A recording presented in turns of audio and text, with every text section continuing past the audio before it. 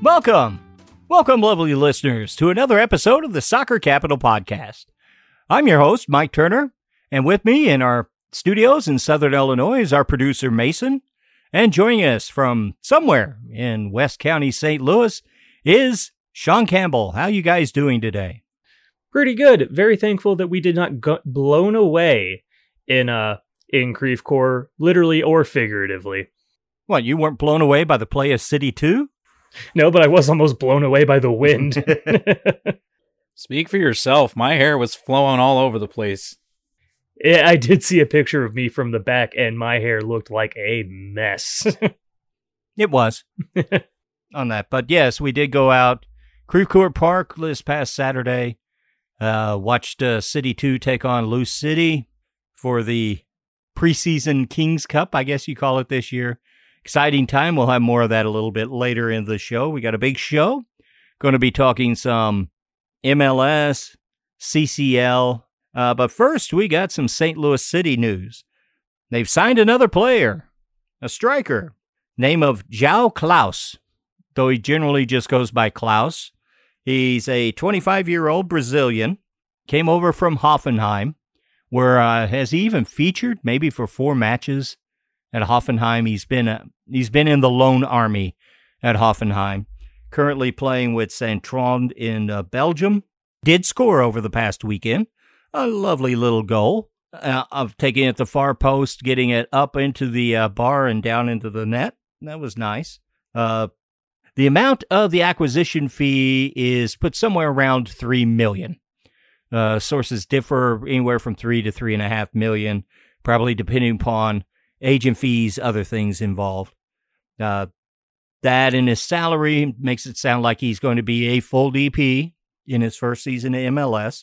He will be joining the squad in July, so he'll be part of the City 2 contingent of St. Louis City first team signees. So if you're going to look at City 2, you might want to try to get out later in the year as all the signees get a chance to at least stretch their legs, get a chance to work with some of their teammates in a low-pressure environment before they start their first season. That's a big deal for St. Louis City SC to be able to do that. This is a Lutz pet project. Lutz was instrumental when he was at Hoffenheim in bringing Klaus over from Brazil. He doesn't have stats that wow you. He's a big, tall striker, has scored some goals. He had a really good season or two in the Austrian Bundesliga and doing all right now in Belgium. Did go to Standard Liège on loan, but that club was in trouble and did not have a good season there. You know, not the kind of stats you really look for in a designated player, is it? Well, his stats in Austria are. Yeah. Let's see. I had it pulled up here. Like 12 and 5 one year. 12 goals, 5 assists. He had 24 goals and 5 assists in 61 games in Austria. Between the two. Yeah.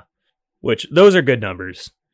He was less impressive at Liège, but that was a club that was in trouble. So we'll see. He's in Hoffenheim, played around Europe. He's got experience. Manuel Vaith of Transfermarkt was actually on earlier this week on the Flyover Footy podcast, and kudos to them for getting that. He had some interesting things to say, generally positive on Klaus. Matt Doyle was not on Twitter of MLSsoccer.com, was not very complimentary of the signing when it came out, but initially the numbers was $5 million instead of $3 million. Manuel Vaith said that the $5 million number included salary. So overall, it is a 3.5-year contract with an option year. That option year gives St. Louis City a chance, if they need to amortize that out and possibly buy it down later with TAM. So he's not a full DP for the length of the contract. Big, strong player, can score. They'll see how that equates. Apparently has a good work rate on defense, so he'll fit well into the system. But other than that, don't know that much about him. Yeah, it's Lutz's guy.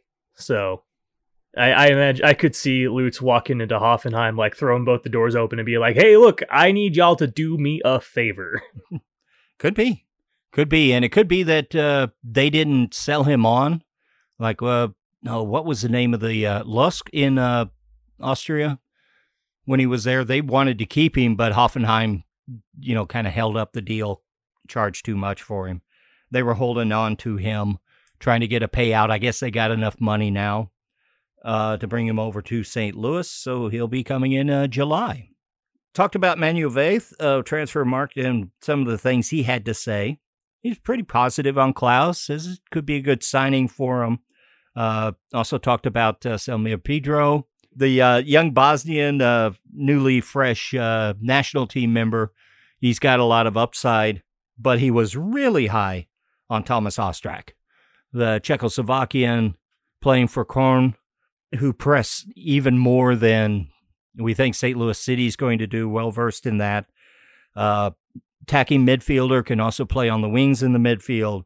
And one thing that struck me that Manuel Vaeth had to say was that when he broke the story, he got calls from his contacts across the Bundesliga saying that he had to be wrong. There was no way that Ostrak was going to be leaving to go to MLS in St. Louis City. He's too good. But no, we got him. And so far, the signings, I kind of got the feeling he's the real gem of the three we've gotten so far, especially coming out of Europe. The biggest thing that Manuel Vaeth had to say was he was hinting on, wait till you hear some of the other names that are out there. And that does not include Joachim Nielsen of Arminia Bielefeld in the Bundesliga, the center back. He did say that he has come to personal terms with St. Louis City, but that doesn't mean the deal's done.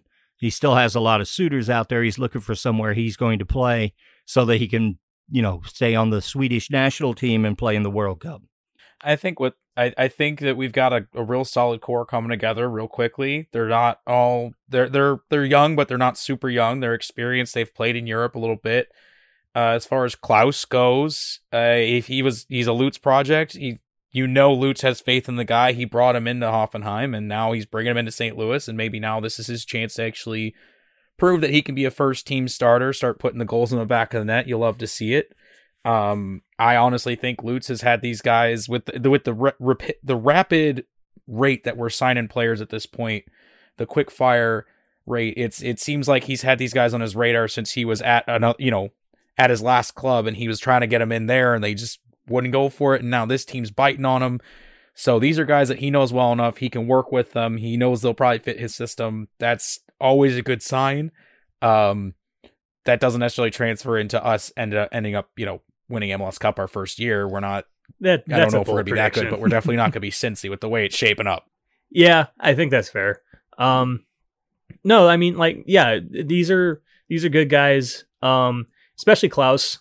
We've been like, oh, like his numbers aren't that great, blah, blah, blah. His numbers in Austria were great. I don't know if they were $5 million great, but like you said, that number was a little kind of misreported. And I think that's why a lot of people kind of went like, wait, 5 million? But a $3 million transfer fee because his contract's expiring is not outrageous. And then what? I guess that would, if the $5 million was correct, but include salary, that would make a $2 million salary. That's not bad. That'd be $2 million stretched out over 3 years. Yeah. One thing it shows is the power that MLS has. One, MLS came out of the pandemic because the U.S. didn't follow any of the strictures that most of Europe and the rest of the world did. So MLS has money.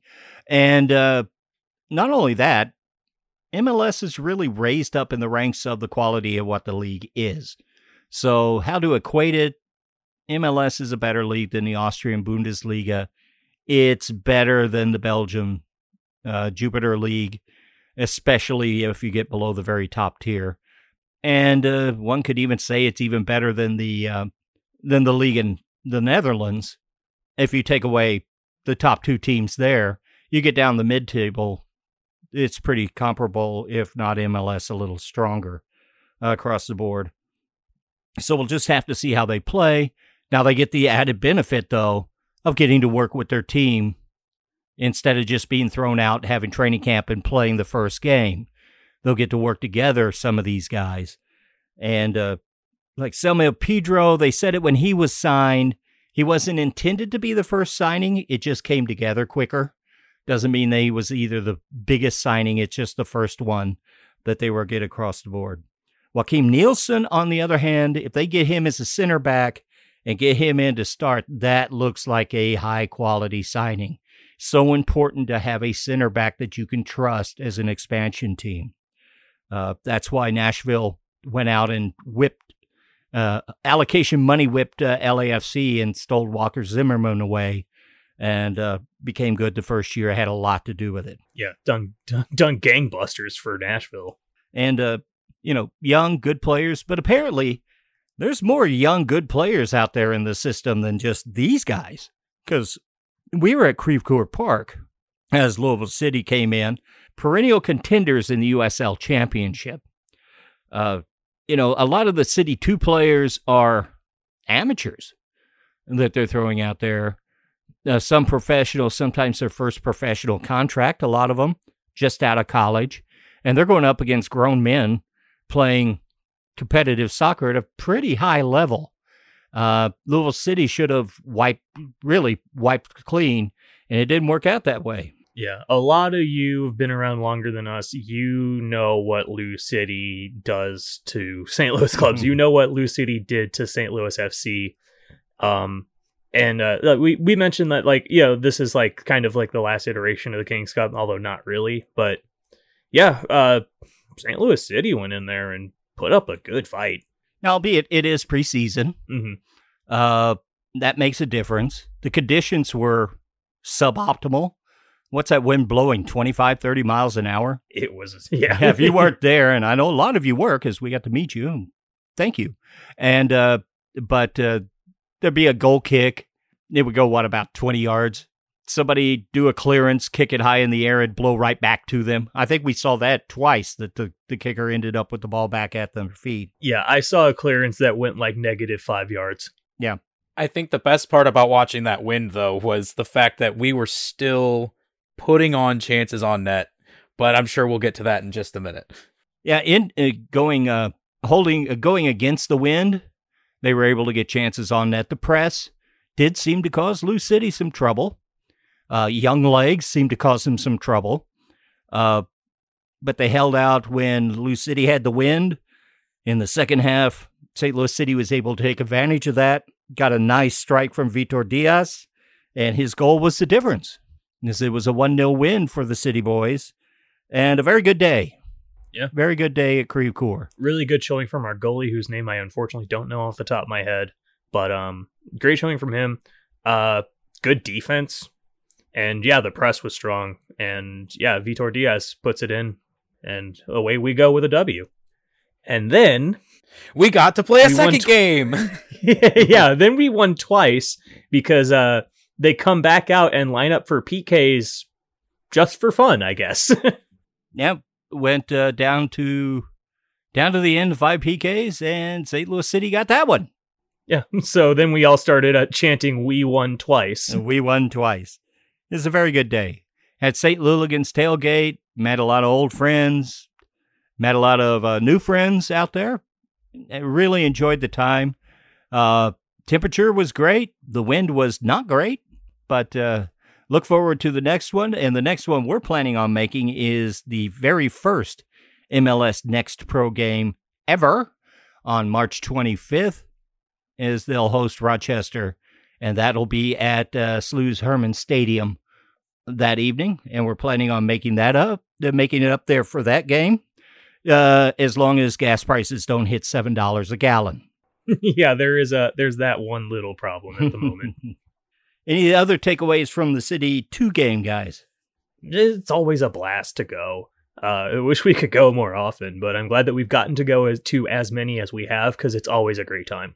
I thought it was great to see it's always great to go see the City 2 play, and at this point you're really starting to see the style play come together. It's starting to come into fruition, even though it is, again, preseason. You're probably not seeing the official starting lineup that we're going to see game in and game out there, but it's still worth watching, and it's great to see it coming together in an organic way. And yeah, as these first team players are coming in, they get to jump into this system and bring it back up with them as they go to the first team.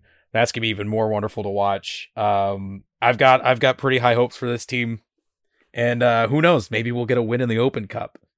That would be nice.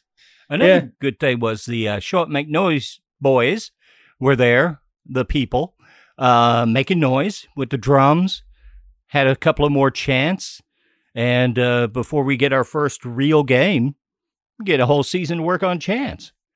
This is really a great opportunity for City starting this early with all of these infrastructure things before the first team starts. Yeah, the drums sounded great this time, too.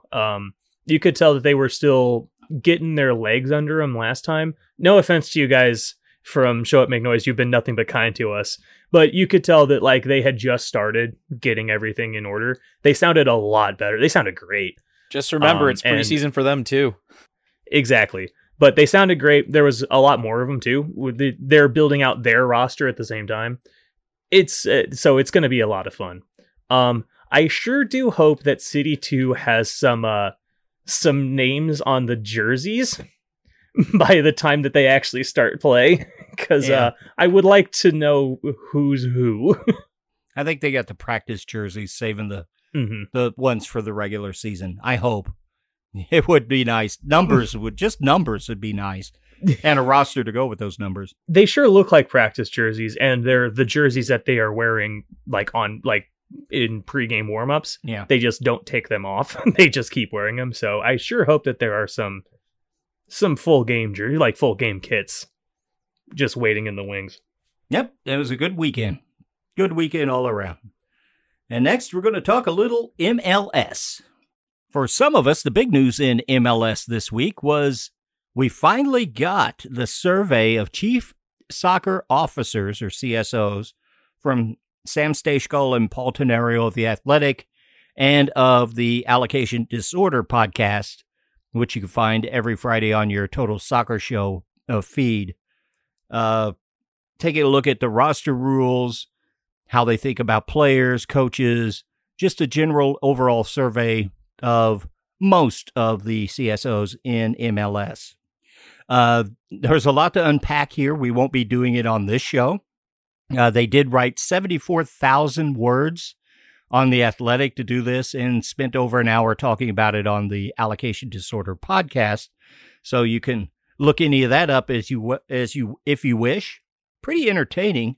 I at least give a listen to the podcast. I highly recommend it. Just talking about some of the quick things that they came across and the things that we pretty much knew, but now we get the voices of those in the game, at least at the lower level. Consensus are the roster rules are broken. There's a lot of bending of rules, mostly in gray areas. You know, and the CSO said you can't get the deals done unless you break some of these rules. You know, setting everybody up to be a criminal, basically. One of the things to look at is agent fees in every deal get tied in the acquisition costs, like with the transfer fee. Those often get hidden either through marketing, fees, marketing costs, or even charged back to the reserve team. There's also other ways to hide money, pick up money, things like that. They're all in the gray areas. These are things that it doesn't seem like the headquarters of MLS are that worried about, to be honest, unless they get bad press or somebody really goes out of bounds like Inter Miami did with 14 DPs, exaggerating slightly there. The one thing they had a big issue with is, they're trying to be progressive. They want to grow the league, meet their targets for the league. But instead of reworking things as it's grown and gotten bigger, they just pile new rules on top of the old structure. And it's just become untenable. There's a bucket here, a bucket there, a bucket here. Just to try to read through the roster rules. It's mind-boggling. And the CSO said they just don't see changes coming soon. There doesn't seem to be amongst the owners and the ownership cabals that are forming within the league The old ones that have absorbed a lot of costs over 20 years just aren't interested in making a lot of snap changes over trends that have happened for 6 or 7. So don't see anything changing there. The one thing they were big on is if you really want to get a bounce from the World Cup in 2026, you need to change these rules. Make the game on the field better. And it can be better by changing some of these buckets, freeing up spending, allowing quality and depth, quality throughout the entire space of the field. TAM helped a little, but it's got to go further. Now we're going to the Leagues Cup. Can't compete with Liga MX teams with these kind of handcuffs on building a roster. A shocking thing is there's a product strategy committee. It's held by ownership. You've got some old owners on there. Clark Hunt's the chairman of FC Dallas. You got the owner of Vancouver, Adrian Hanauer of Seattle, Merritt Paulson with Portland. They seem to be big. Then you got non-voting members that are there, and they'll be the ones from Atlanta, from NYCFC, from LAFC.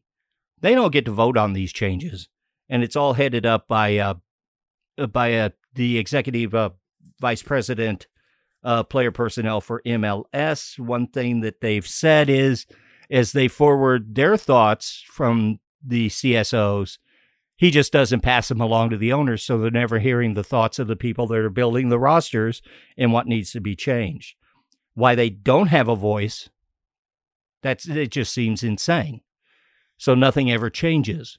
They might not even realize there's such an issue out there, which is hard to believe. It's not that hard to believe, to be honest. Somebody like Garth Lagerwey, been a player, been an executive with MLS, and is now a chief soccer officer. You think he'd be on that committee? You think he'd have some good insights? Nope. He's not being heard. Things like that have got to change. Another thing that's out there is, think about this. There's a salary cap, how much you can use to build your team. You get your GAM to how to buy it down. You got your other, your U22s, your young DPs. You got all this stuff they keep piling up that's hard to manage. But you're pretty much limited with the hard salary cap. A designated player automatically makes a 12.5% hit on that salary cap per designated player. That means that if you've got 3 of them, that comes out to be 37.5% of your entire team is tied up in 3 players. And because they cost so much, those are almost all attackers. So it really gives an unbalanced feel to the way the game is played on the field itself. It's just too top-heavy. Some of them had a good idea, which actually free up some of these other spots, loosen up and cut everybody back to 2 DPs if you want to come back on excessive spending, which of course is the fear because the NASL spent itself out of existence back in the 80s. That's the reason for all these heavy rules. That may be not a bad idea. They keep adding more options to spend. It's time to rework it all. But it's become so convoluted, they're just going to it's going to take a lot of work. It doesn't seem to be anybody really wants to. Don't make them do stuff. A couple other things that weren't to do with roster rules. Consensus really was that for a chief soccer officer, they're in love with Christian Roldan. Extremely well thought of. And the reason being value.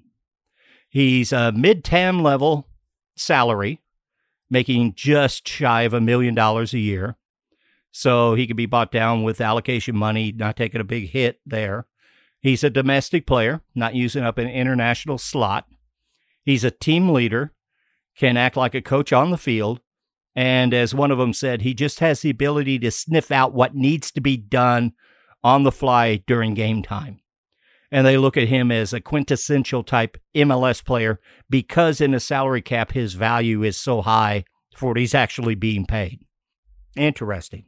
Yeah. One thing I wanted to talk about that I got from reading the Athletic piece, I didn't listen to the episode of Allocation Disorder, but I read the article.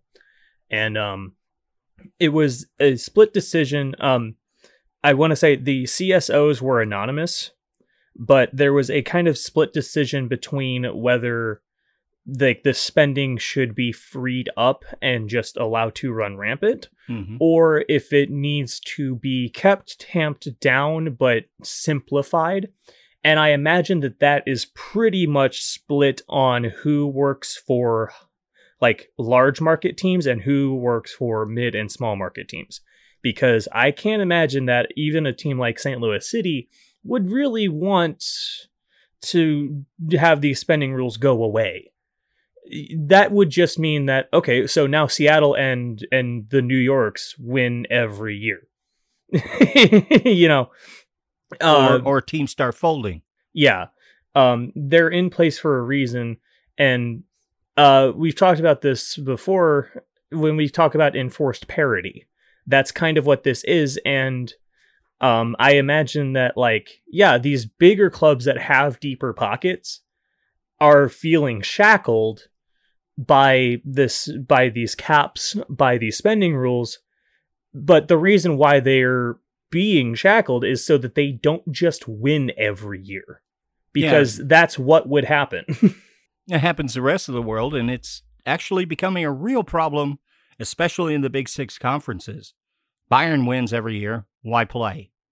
Juventus did it, but now they've gone down. Natural regression. PSG's never not winning, other than the occasional shock like last year in Ligue 1. And then there's the Big Six in the EPL. Yeah. And then they want to break away and make their own Super League. Oh, that came back too, but we'll talk about that later. That's raising its ugly head. But, that's kind of the things that we've got going on. I'm on the side that says they do need, because I was there for the breakup of the NASL, you do need some hedge on the spending, but it needs to be simplified. You could give them a lot of leeway by getting rid of these buckets and making a couple of them, still having salary control, but allowing them more freedom to do what they want to do to sign better teams on the field is what it comes down to. I mean, even just looking at this as a complete layperson when it comes to spending rules, why do we need GAM and TAM? Well, TAM's going away. Okay. It's all going to be GAM. They've at least figured that one out. It's still out there, but really, TAM's going away. They have done that, at least. But yeah, that's when you throw a rule just on top of the other rules, so then you have two that have, just makes it hard to deal with. Simplification's very much needed. What's the name of that house that never finished? They're always, that person, the family was always making additions to it. The Winchester House? It's an absolute, that one. Mm-hmm. It's like they just keep adding different wings onto the house, and then next thing you know, 2 months later, the layout's completely different, and that's how you get situations like Miami where, they get handcuffed because they're trying to bend the rules as best they can. Next thing you know, the rules may have changed on them or they misread them, and it's just too confusing. You take a flight of stairs up and you open a door and there's just a brick wall, and the brick wall is labeled TAM. Yeah. I also had a thought of a house of cards. How high can you pile that? Also, you could think about a piece of paper.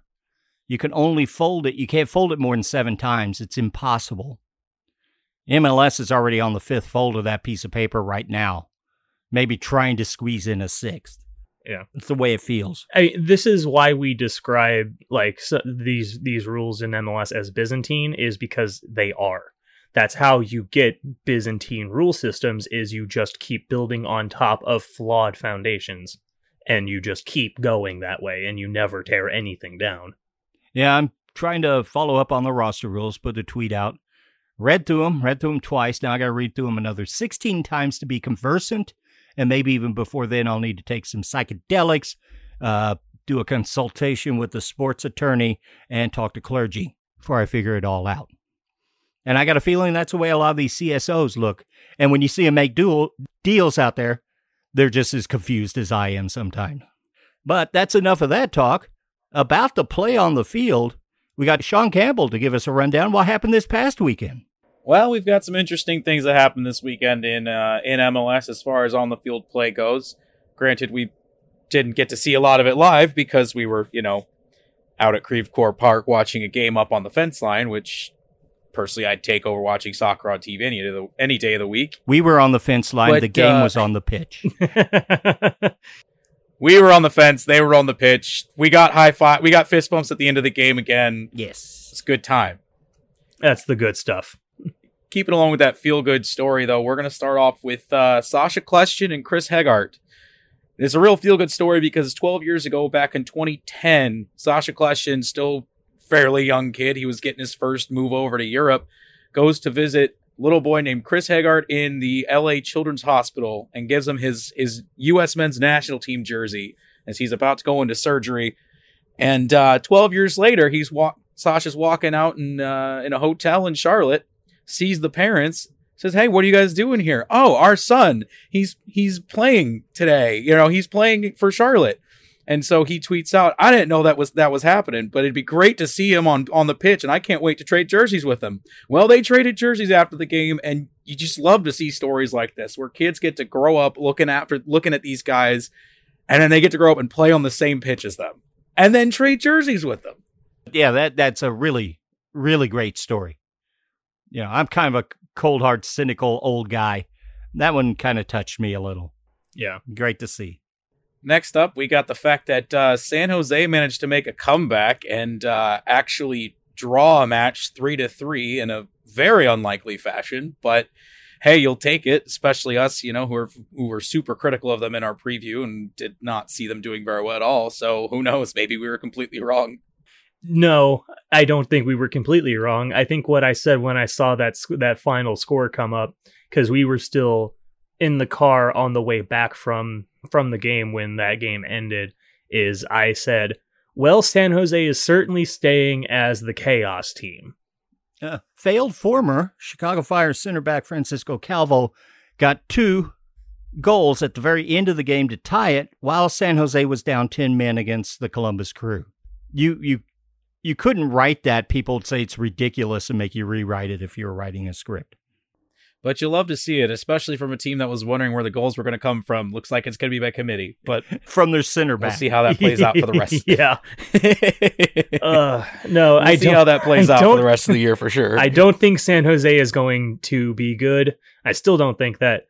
But I am glad to see that they're still going to be weird. Well, they come out with that 3-6-1 formation that, it's taking over the world. I guess it's all to score late goals from your center back. I mean, I'm a fan of weird sports, so I like San Jose, even though I know that they are bad. So, well, keeping along with the weird outcomes, Colorado came out and absolutely made Atlanta. They just caught Atlanta with their pants down almost, it seems like. That was very unexpected scoreline. I was thinking a little closer, maybe like 2-1, but not 3-0 like it was. Yeah, the Rapids stay good. It boggles the mind, honestly, considering that they spend like no money. They don't have any DPs. And yeah, we were talking about this pre-show. And I was like, yeah, you could look at like all of the North American teams, like with the exception of like the Nuggets that Stan Kroenke owns, and they're all good. And they're all good in spite of Kroenke's ownership. Also is looking, Chris Wondolowski and BWP have retired this season. They should go out and sign those guys. They might win the West again. But that was a shock. Atlanta expected better, but it's early season MLS. You never know. Granted, they're also down a few players, but, it's still unexpected to see. But when you come down to it, there's one thing, and by one thing I mean several things, we all somewhat expected to see out of this Portland LAFC game. I have in my notes, bingo. Because if you were to make a card for every single game for every MLS team, the Timbers card would look very similar to what actually happened in this game. Portland bunkers down after going up a goal. Check that box. Dairon Asprilla having a strike from some 40 yards out. Check that box. Claudio Bravo getting a necessary card. Check that box. Dairon Asprilla making an acrobatic clearance. Check that box. Jimmy Chara making an acrobatic attempt on net. This time he scores it. Again. Check that box. They were bailed out by the post a couple of times. Check that box. You check the free space, add one other random guess you thought might happen, and all of a sudden, you've got 2 bingos right there. Yeah, that was that was quite a game. Jimmy Chara with 2 bikes in 2 weeks. Yeah. Dang. Then I will say the first one he didn't need to do, he just felt like it. This one was actually like it was really good, and just Crepeau looked at it and was like, well, what the heck am I supposed to do about this, man? Oh. Now, I don't know if that was particularly a bicycle kick, an overhead kick, probably more likely. But what fun is that? Yeah. 2 bikes in 2 weeks. He's putting his application for goal of the year early, so he doesn't have to work as hard the rest of the year. Yeah, numbers 1 through 5 in a 5-goal field are all going to be Jimmy Chara scored bikes. If he does it 3 weeks in a row, he gets the Puskas Award from FIFA for best goal in the world. And then I guess moving on from the expected, we can move on to back to the bit of the unexpected. Let's talk about Austin next. What is going on? There's something in the water in Austin, Texas, and they are off to arguably one of the hottest starts in MLS ever, scoring 10 goals in 2 games. What's going on down there?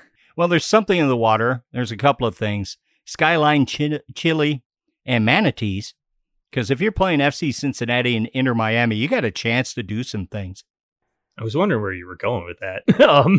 But yeah, I mean, yeah, Austin just went in there and embarrassed Miami. Although I will be fair, Miami also kind of embarrassed themselves. Not to diminish what Austin hung 5 points, 4 unanswered on them. Or no, it was 3 unanswered, wasn't it? Anyway. Yeah, they got shellacked. Yeah, hung 5 points on Miami. And like 3 of them were Miami going, yeah, you know what? I quit. You can have it. Yeah, they did look like they quit a little.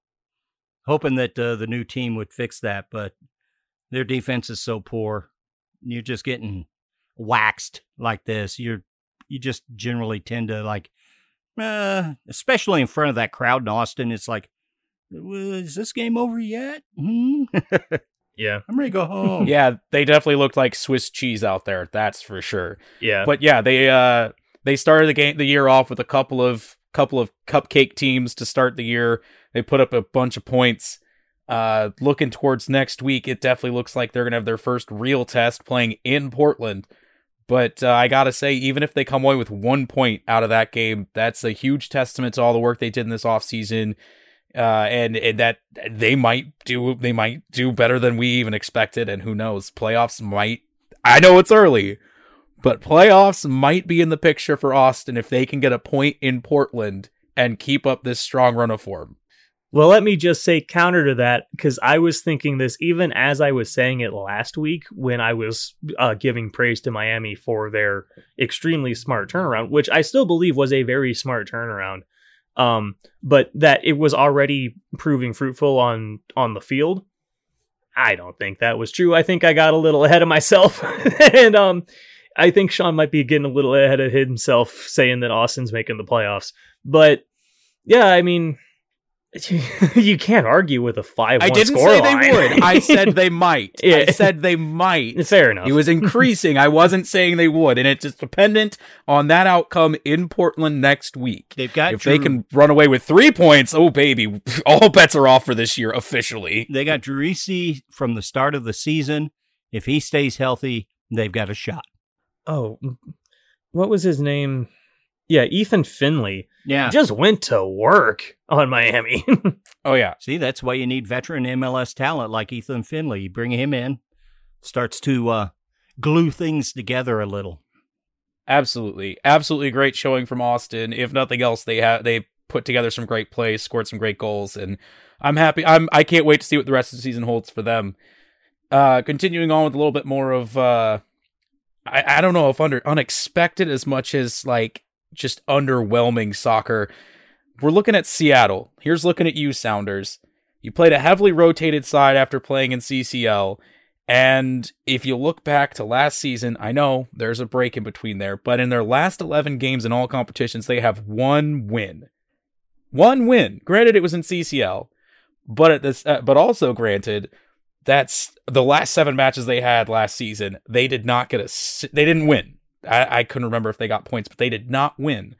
And when you have as consistent a side as them, I don't know if it's troubling or expected, but I'd say it's expected because they're playing for CCL right now, and I think they're putting all their eggs in that basket at the moment. Yeah, I think so. And if you go back to last year, and even the first game this year, they beat the hell out of the post in the crossbar.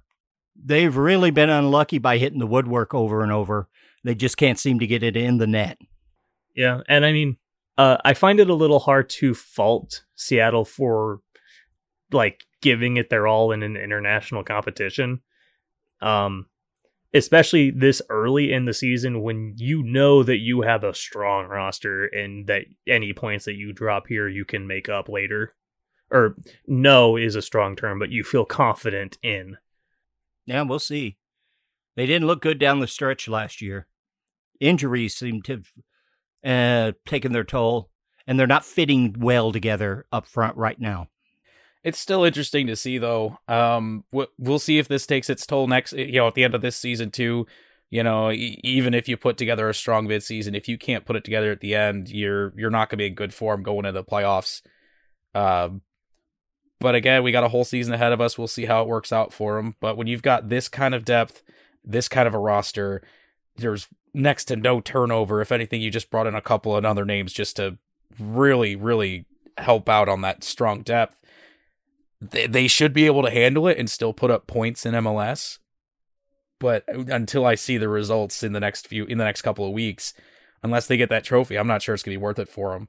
And NYCFC is also, they're in this light too, because they have 1 point between the two teams in these first 2 weeks, and that is your reigning MLS Cup champions that have 1 point in their first 2 games.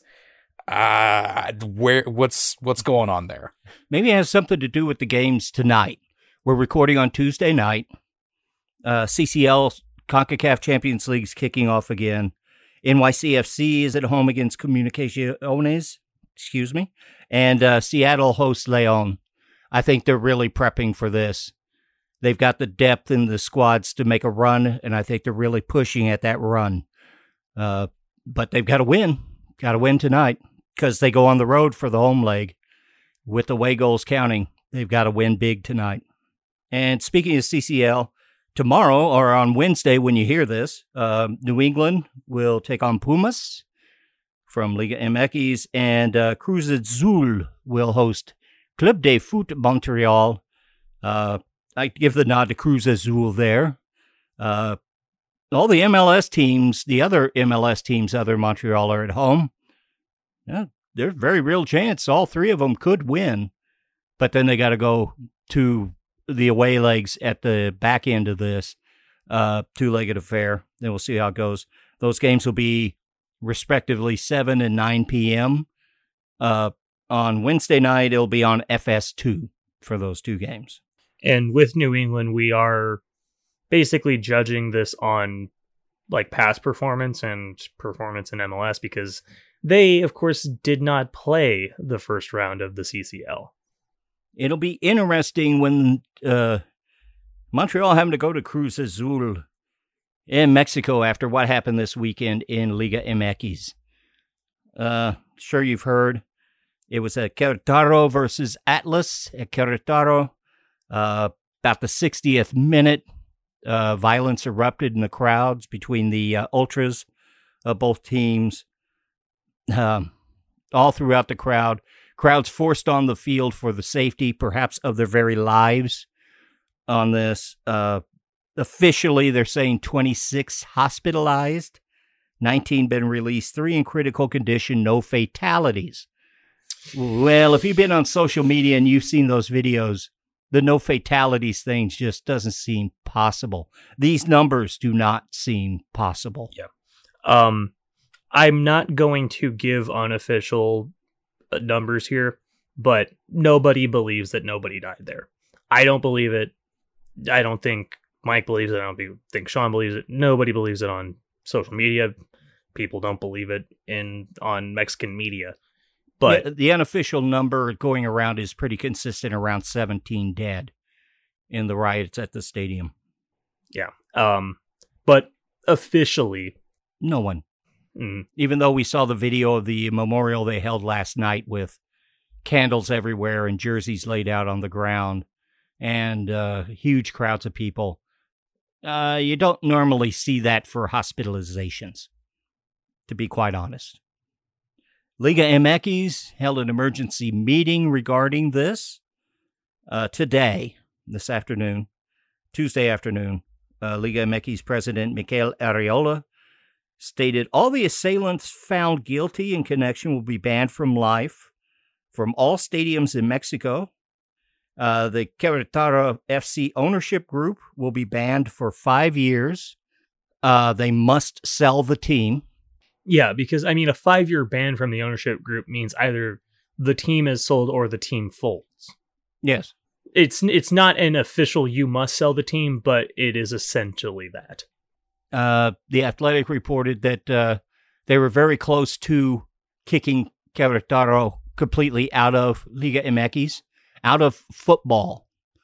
But they didn't, to save the jobs of those not associated with this violence. This was definitely looks to be pre-planned.